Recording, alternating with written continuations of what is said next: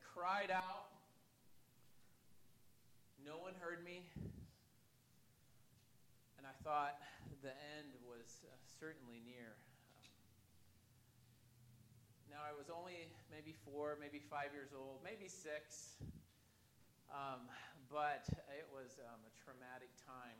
We were in Greeley, grew up in Greeley, at JB's Drive-In.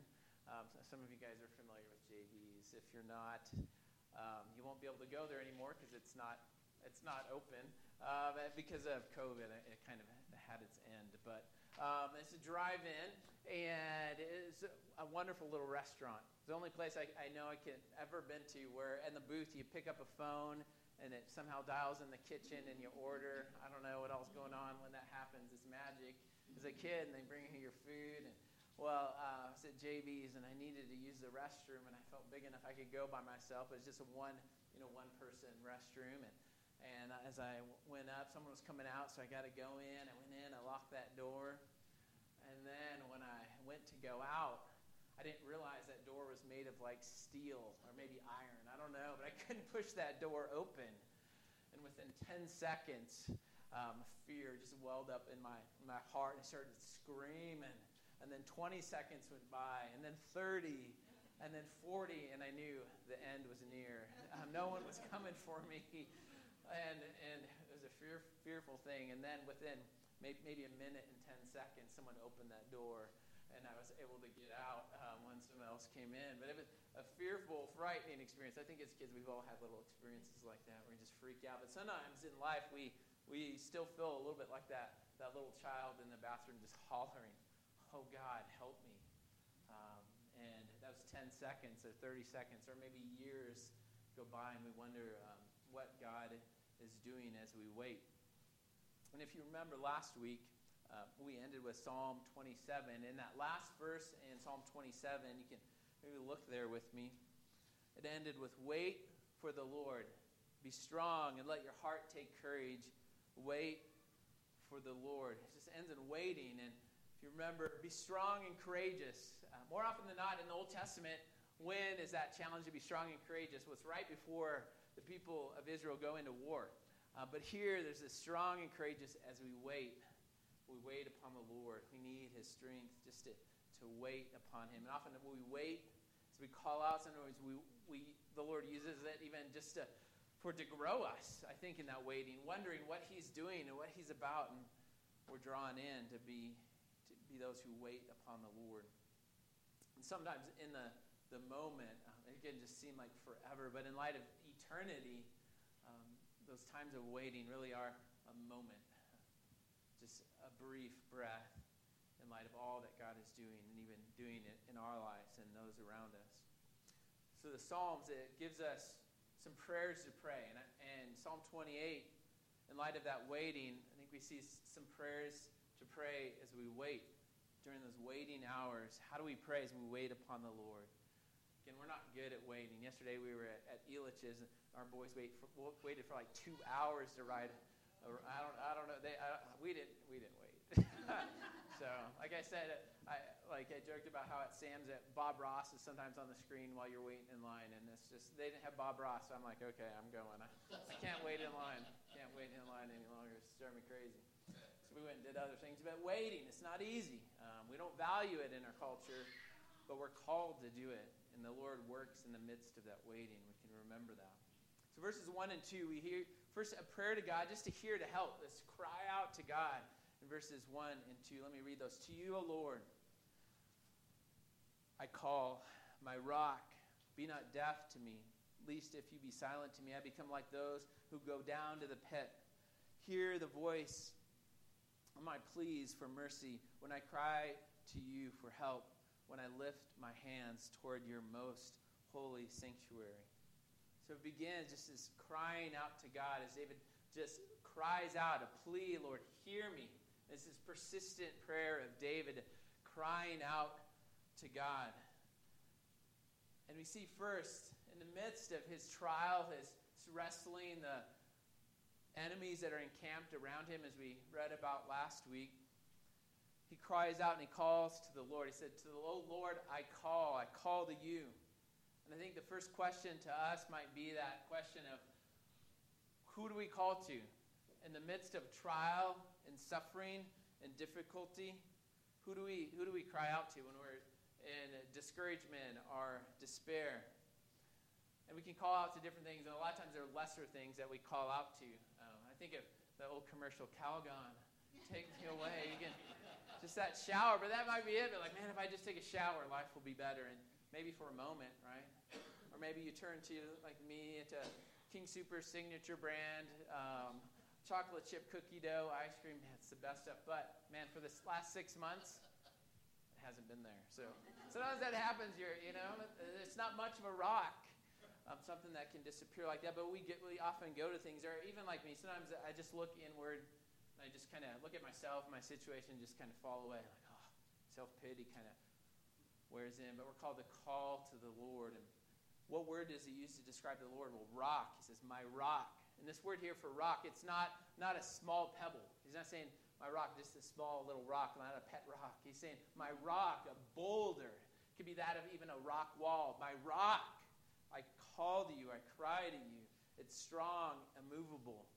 And here, it seems that David, he's calling upon even anew, Lord, help me anew to know you as my rock. He knows the truth of who God is, and he's wrestling. He cries to him again, hear me, God, my rock. We see some requests that he calls out. Be not deaf to me. Hear. Don't turn a deaf ear to me. Listen to me. Hear me. Don't be silent. And going to cry, if God, you're my hope, you're my rock, and if you're not listening, if you don't hear me, what hope do I have? And he cries to God, do not turn a deaf ear to me, hear me. And he cries out. And then we see him continue on, and he says, I'll become like those who go down to the pit. If there's silence from the one who's his rock and his hope, he moves from being on a rock to that down into the depths of hell, of Sheol, of a pit, of being away from God for all eternity. He's like, I couldn't bear that. What hope would I have if you don't hear me? But we know too, as we've seen, as we walk through the Psalms, that the Lord, at times, he's slow to answer our pleas. There is a time where there's a slowness that seems unbearable, and we wonder, how could this be good? If you remember back in Psalm 27, let me just read some of those verses from last week, 7 through 9. Hear, O Lord, when I cry aloud, be gracious to me and answer me. You have said, seek my face. My heart says to you, your face, Lord, do I seek. Hide not your face from me. Turn not your servant away in anger. O you who have been my help, cast me not off. Forsake me not, O God, my salvation. Just this cry out, we know that. We feel that. In verse 2, there's this continued pleading, a crying to God, a plea for mercy. This supplication. He pleads to the Lord, help me. There's a prayer for help. Help me, God, my rock, my salvation, my stronghold. Help. And you hear an urgency, a need, a desperation in this prayers. And they're real, they're genuine. We know that. We're even invited in to be those who pray like that. God, hear me. Help me. I plead with you. Have mercy on me. So we hear that.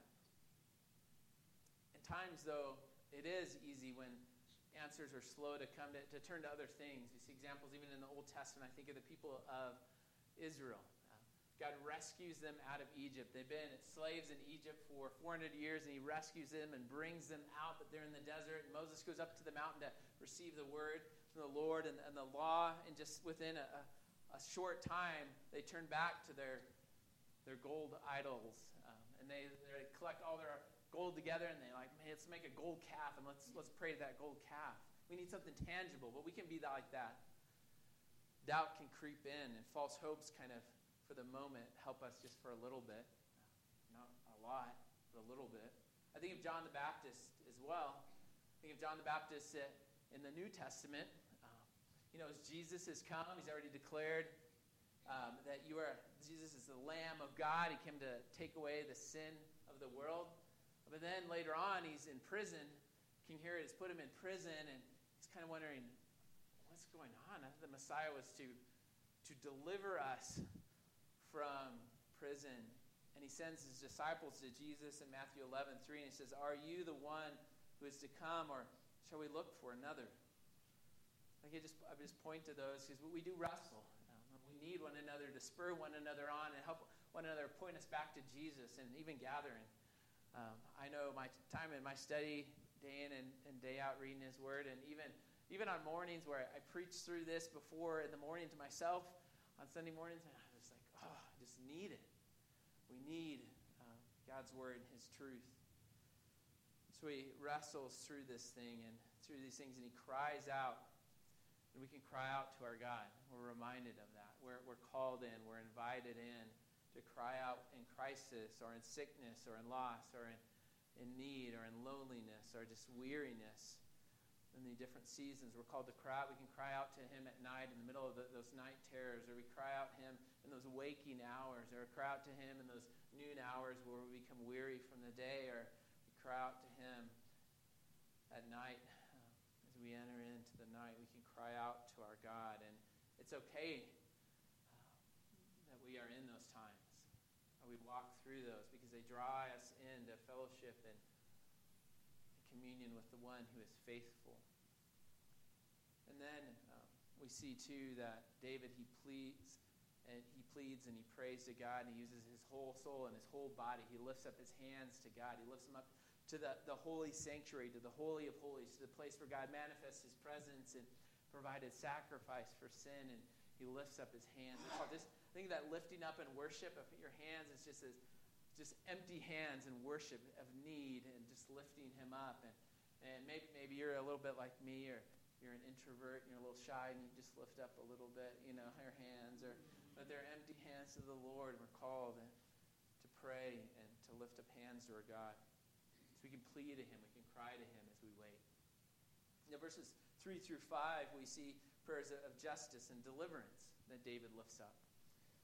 And sometimes in our waiting hours, they're waiting hours because we look around us, maybe injustice in our life or in the world, and we cry out, God, when will you come and make things right? When will you judge justly these things that are happening? So there's moments of waiting even in that, and we understand that. And we see this prayer of David. It begins in verse 3, do not drag me off with the wicked, with the works of evil, who speak with the workers of evil, who speak peace with their neighbors, while evil is in their heart. So here there's this petition for David, just for deliverance, I think, from his enemies. We see that his enemies have been encamped around him, and the different verses are the different psalms in this section of Psalms.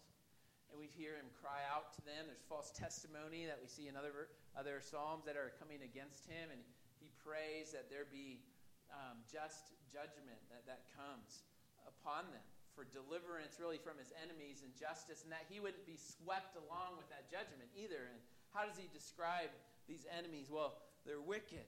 They're workers of evil. That means they're just actively about wickedness, doing wickedness.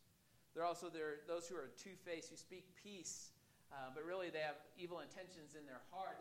It's a neighbor who says maybe kind things. Hey, I'll mow your lawn, but he really wants to go mow your lawn so he can steal the stuff in your yard. I don't know. But the neighbor who says peace, but really warfare is in his heart. So there's a two-facedness to him. But David, he knows, I haven't been living this way. He knows he hasn't done this.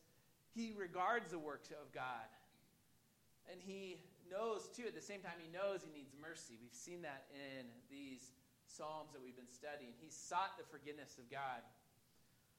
He says, don't sweep me away. If you remember back in Psalm 25, verses 6 and 7, he even says, he knows he's not without sin, though. He says, remember your mercy, O Lord, and your steadfast love, for they have been from old. Remember not the sins of my youth or my transgressions. According to your steadfast love, remember me, for the sake of your goodness, O Lord. So remember, he recognizes that he needs the steadfast love and the mercy of God. He said, remember me according to those things, not according to my sin. And yet he says, Lord, don't sweep me away with these evil ones that are in rebellion against you. In verse 4, give to them according to their work and according to the evil of their deeds. Give to them according to the work of their hands. Render them their due reward. So it's a cry out for justice, that they would be repaid justly for their actions, that there would be just due judgment. And God, who is a just, good God, will rightly judge and will deal with all evil and sin. And then verse 5 because they do not regard the works of the Lord or the work of his hands, for he will tear them down and build them up no more. So they don't look to the Lord. They rejected God and his works and his ways and his actions, even in creation. And God has authority then to justly judge in a right way. I think of Romans 1:20 through 21. It echoes these things. As Paul writes in the New Testament, for his invisible attributes, namely his eternal power and divine nature, have been clearly perceived ever since the creation of the world and the things that have been made. So they are without excuse. For although they knew God, they did not honor him as God or give thanks to him. But they became futile in their thinking, and their foolish hearts were darkened. So as David prays these great grounds to pray that the Lord would bring judgment on these enemies that he has, and that he wouldn't be swept away with them. And I think in some ways we're in a growing season in our own culture, in our own country, where the more and more we are called, maybe those who are evil or wicked or unloving, for holding to God's word and God's standard for living, and ways that he has said, hey, I'm a designer of all things. This is a way for flourishing, and he gives them to his people. And if we hold to them, our culture more and more kind of can even demonize us. I do think of Life Choices. We're collecting those bottles for Life Choices, and the pregnancy crisis pregnancy center, and how they've their place in Longmont was set on fire and vandalized, and just false testimony across this nation against places like that who are there to help men and women, to love them, to serve them, to give them resources, to care for them, to point them to Jesus, and help those who are desiring to keep and not end the life of their baby. And how can you demonize that? I don't know. So we might cry out, God, how long? But God will hear our prayer. In the verses 6 and 7, he breaks forth in praise and confidence in God. And sometimes as we wait, even before that waiting or that answer comes, the Lord can do a work in that moment where we are able to give him praise and lift up praise to him, and just confidence in who he is. And we see that in this psalm. Verse 6, blessed be the Lord, for he has heard the voice of my pleas for mercy.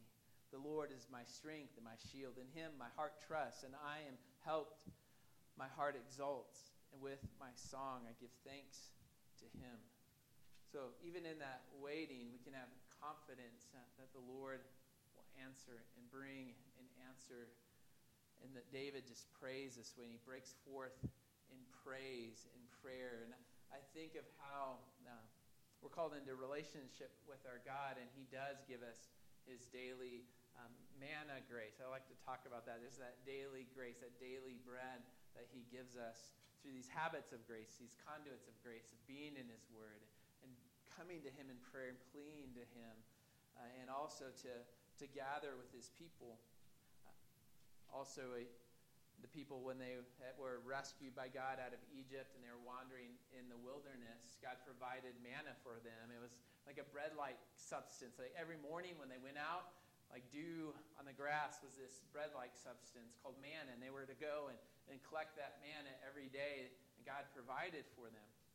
This week, Kelly was listening to a podcast by Kristen Getty. That's who it is. She's one of her and her husband wrote In Christ Alone and some other songs that we know. Anyway, she was just talking about manna graces and reading through Exodus, and she had a rough night with one of her kids that was up all night. She was exhausted. She's like, how am I going to get through this day? And she's reading God's provision of manna. And one thing she noted, though, was to go collect that manna, or to get that manna, they had to go out and collect it and bring it in. And there are different habits and conduits of God's grace that he gives us when we need to go out and take part in praying to God and entering into praise as we go to him in prayer, go to his word. So there's this switch from a desperate plea to this joyous praise in David. He says, blessed be the Lord. Blessed be the Lord, for he has heard the voice of my pleas for mercy. And so he's blessed the Lord. Praise the Lord. The Lord, he deserves our praise. Praise him, he's saying. Look to him. Rest in him.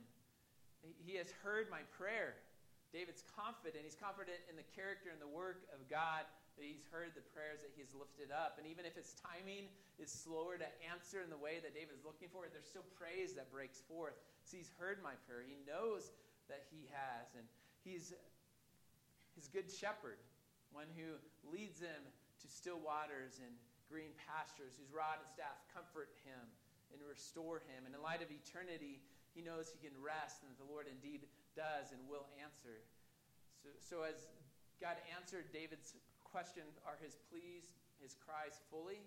Well, it doesn't tell us here, but that's really not the point. It's that the Lord has heard, and we're called to even daily pray. Think of how when the disciples asked Jesus, well, how do we pray? And one of the things he says is, give us today our daily bread.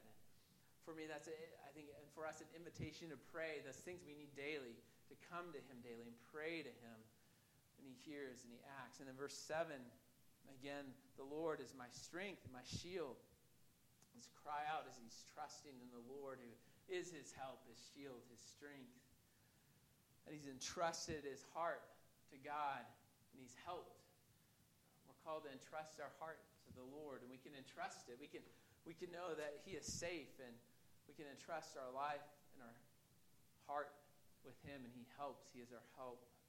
We can rest in that and know that he will intercede. And then David, he then bursts forth again in praise. His heart trusts in him, and he is helped, and he exalts. His heart exalts. It jumps for joy. That's what we see here. So he gives thanks to the Lord. He looks at the steadfast love of the Lord, his rock, and he breaks forth in praise and thanksgiving. And we can do that. We can exalt in our Lord. We can give and lift up praise to him. He's our joy and our hope. We can rejoice. Amen? And then David continues as he's praying and praising. And we get to verses 8 and 9. Verses 8 and 9. It says, the Lord is the strength of his people. He is the saving refuge of his anointed. O save your people and bless your heritage. Be their shepherd and carry them forever. So here, there's a little bit of a shift. If David's been praying personally, and then he turns to the people, and there's this corporate prayer together, a gathered prayer of God's people of faith and protection. And that's why we need to gather together. We need that. We need to pray together. We need one another. We need the church, and God has given this to us, the brothers and sisters in Christ who gather together.